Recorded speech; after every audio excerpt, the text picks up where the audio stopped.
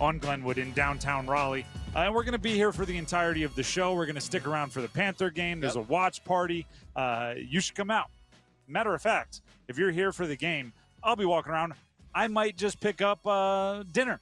Maybe I'll pick up a serving of wings or zingers for you and your crew, whoever you're out here with. Again, it's the Carolina Ale House downtown on Glenwood.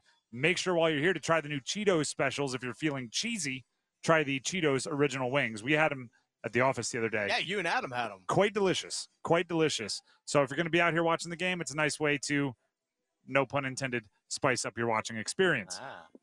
No pun intended, obviously. With that being said, the reason why we're here, the reason why we're having a watch party is because the Carolina Panthers are playing on Monday Night Football. Yes, 7:15 kickoff for those, by the way. Yeah, a little bit earlier. A little bit earlier than normal. Not the normal 8:15, 7:15 kickoff. I'm excited. This should be a fun one tonight, and we'll get into a little later on.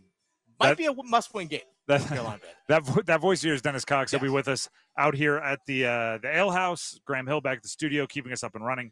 Let's just dive into it. Primetime debut for Bryce Young, which is hilarious to think about because I feel like we've had Bryce Young in primetime so much in his college career, first time in the NFL. So I kind of want to raise this question. Does Monday Night Football rattle a quarterback who played at Alabama in some of the biggest venues and some of the biggest and craziest environments in college football? And I answer it with yes, it does, right? 102,000 people at Tennessee, you put up 49 points in a 52-49 loss is one thing. Monday Night Football against a divisional opponent like the New Orleans Saints is a completely other thing. For a few reasons. First, Bryce Young has been wildly polished, right? It's been very, every time he speaks to the media, it feels planned. And that's no disrespect to him that he always says the right thing, right? There's a lot of athletes out there. We wish they would learn and just say the right thing. Stop putting their foot in their mouth. But it's the primetime element of Bryce Young has been very, very polished. And there's one thing you can't do in the NFL, which is plan the way a game goes, right? When he's on Camp Confidential with the Panthers, it can be only the best. When he's doing interviews, he can be only the right things said. When he's in preseason, he can say, well, that struggle, that didn't affect us. We're keeping it vanilla.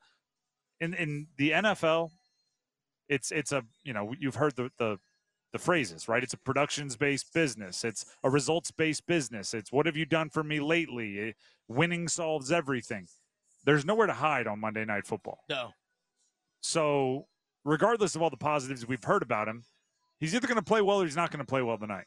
And everybody's going to be watching. And there's not going to be anywhere to hide. There's not going to be anything. It's like, oh, he played poorly, but he said the right thing after the game. I guess that'll be if that happens, it'll be a small little silver lining. Yeah. But really, it's not. Speaking of what I'm talking about, here's Frank Reich, his coach, talking about the humble nature of Bryce Young and how, again, kind of everything he says has been right.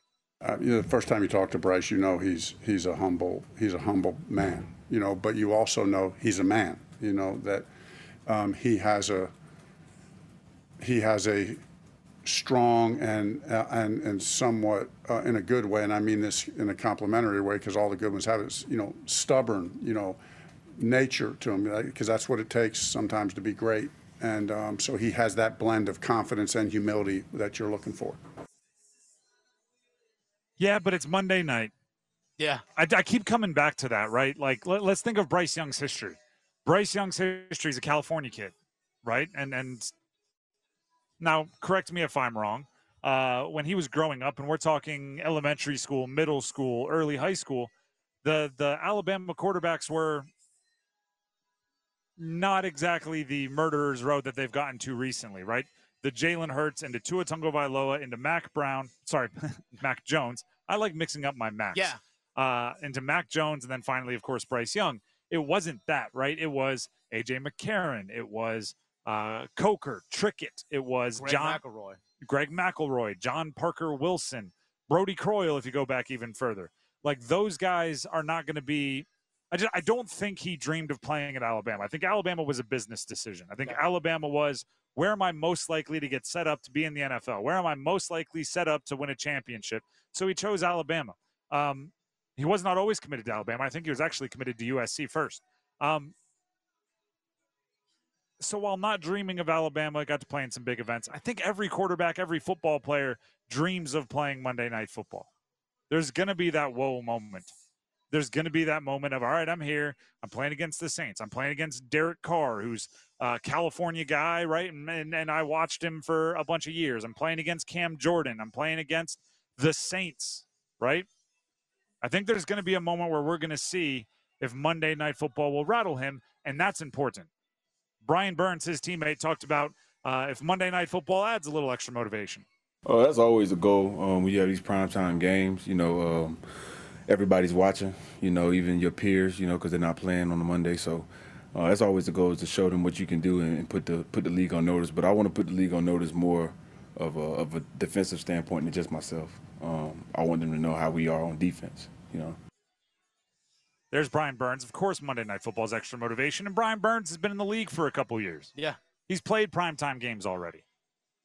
Hey, Graham, just a little heads up. Get some kind of sounder for breaking news if you can. I'm going to make one more point, then we're going to get to some breaking news. The last point, I'm going to equate what Sam Howell did over the weekend. Okay.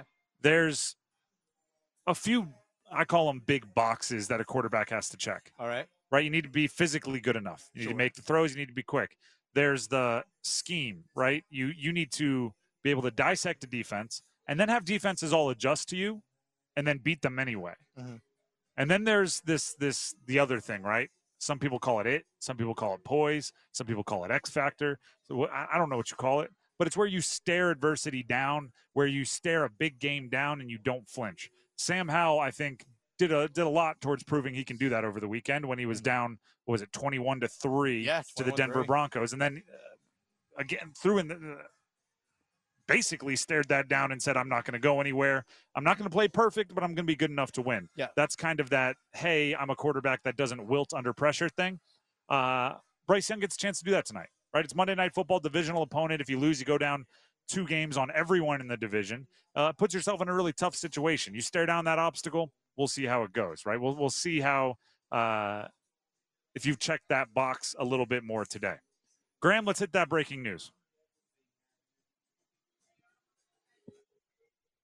Oh, it's downloading. So we'll just go ahead and say, breaking news. The Chiefs and Patrick Mahomes have restructured his agreement. There we go. I didn't give you enough heads up, but it came through. Adam Schefter tweets out, the Chiefs and Patrick Mahomes have restructured his agreement, giving him $210.6 million between 2023 and 2026, the most in NFL history over a 4-season span. His compensation for those years is also now guaranteed. Also, the Chiefs and Mahomes plan to revisit the agreement after the 2026 season, as told to ESPN by Equity Sports CEO Chris Cabot, who negotiated the deal on behalf of Mahomes. Mahomes, I guess he was tired of watching all these guys get way more money than him. I guess he was tired of, wait, Joe Burrow got how much? Wait, Justin Herbert got how much? Wait, Deshaun Watson got how much? Wait, Jalen Hurts got how much? Lamar Jackson got how much? Russell Wilson got how much? We could go on and on. Aaron Rodgers got how much? And he played 4 snaps for him, and he's going to get all that money? Someone's got to pay me more. Oh, by the way, I'm out here running around with Sky Moore as my number 1 wide receiver. Right. Somebody's going to have to pay me. And the Chiefs said, sure, how much? So basically they just shortened the deal.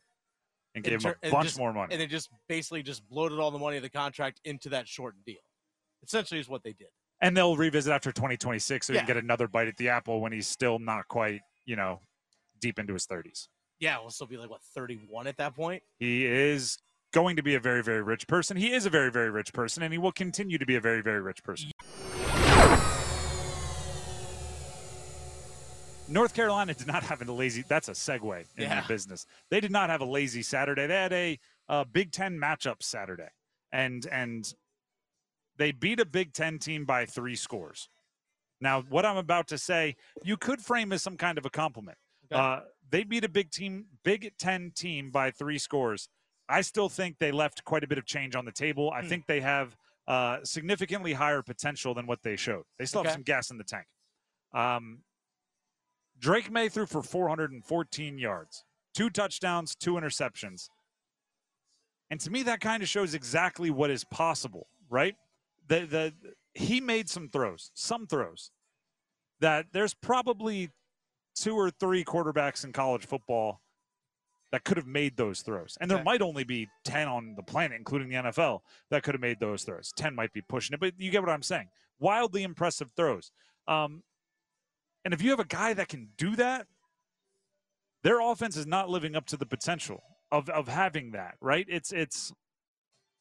You won by 3 scores.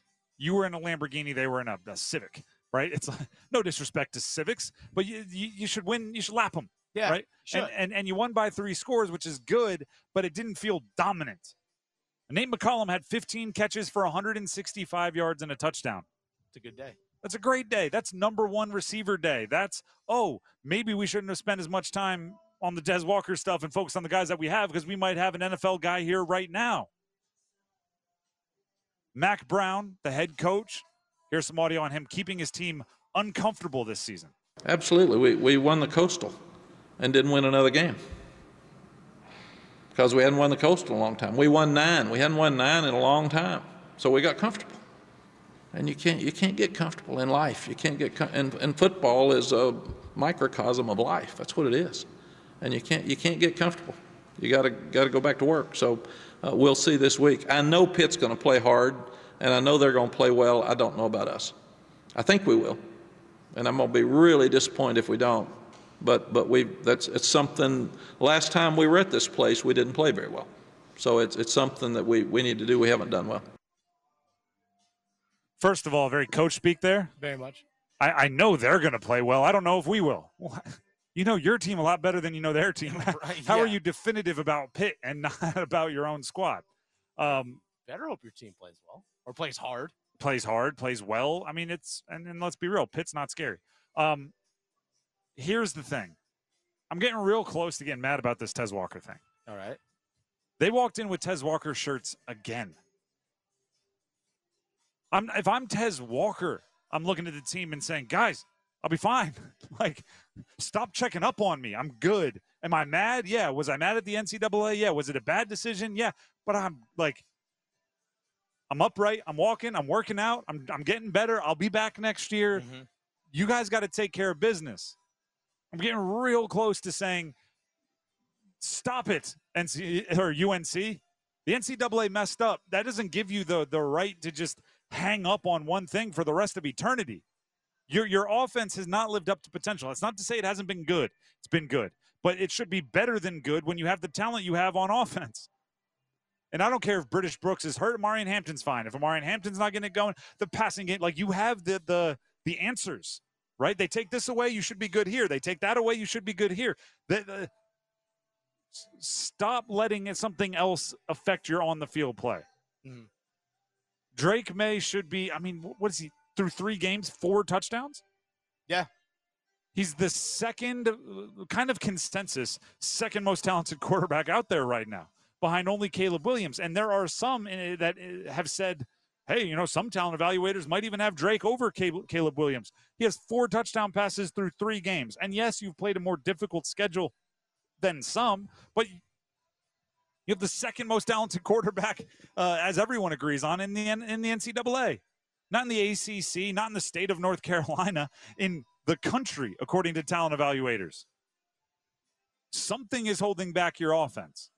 And against a Big Ten team, Nate McCollum had 15 catches for 165 yards and a touchdown. So I don't think you can say, we're missing a difference maker at wide receiver. You got one. At least he did in that game. 2 touchdowns in that game, not enough. Not being dominant, and I'm talking eye test now. You win by 3 scores, it feels dominant, right? On paper, it's dominant. But sometimes the box score doesn't tell the whole story. Sometimes you look at it and you go, all right, yeah, you won. It was Minnesota. Mm-hmm. If it was Ohio State, it'd be one thing. Different story. Style points don't matter against some teams. Against Minnesota, they do. I want them to take the speed governor off and let it roll. Right? I want to hear the engine rev a little bit. That's what I want to hear.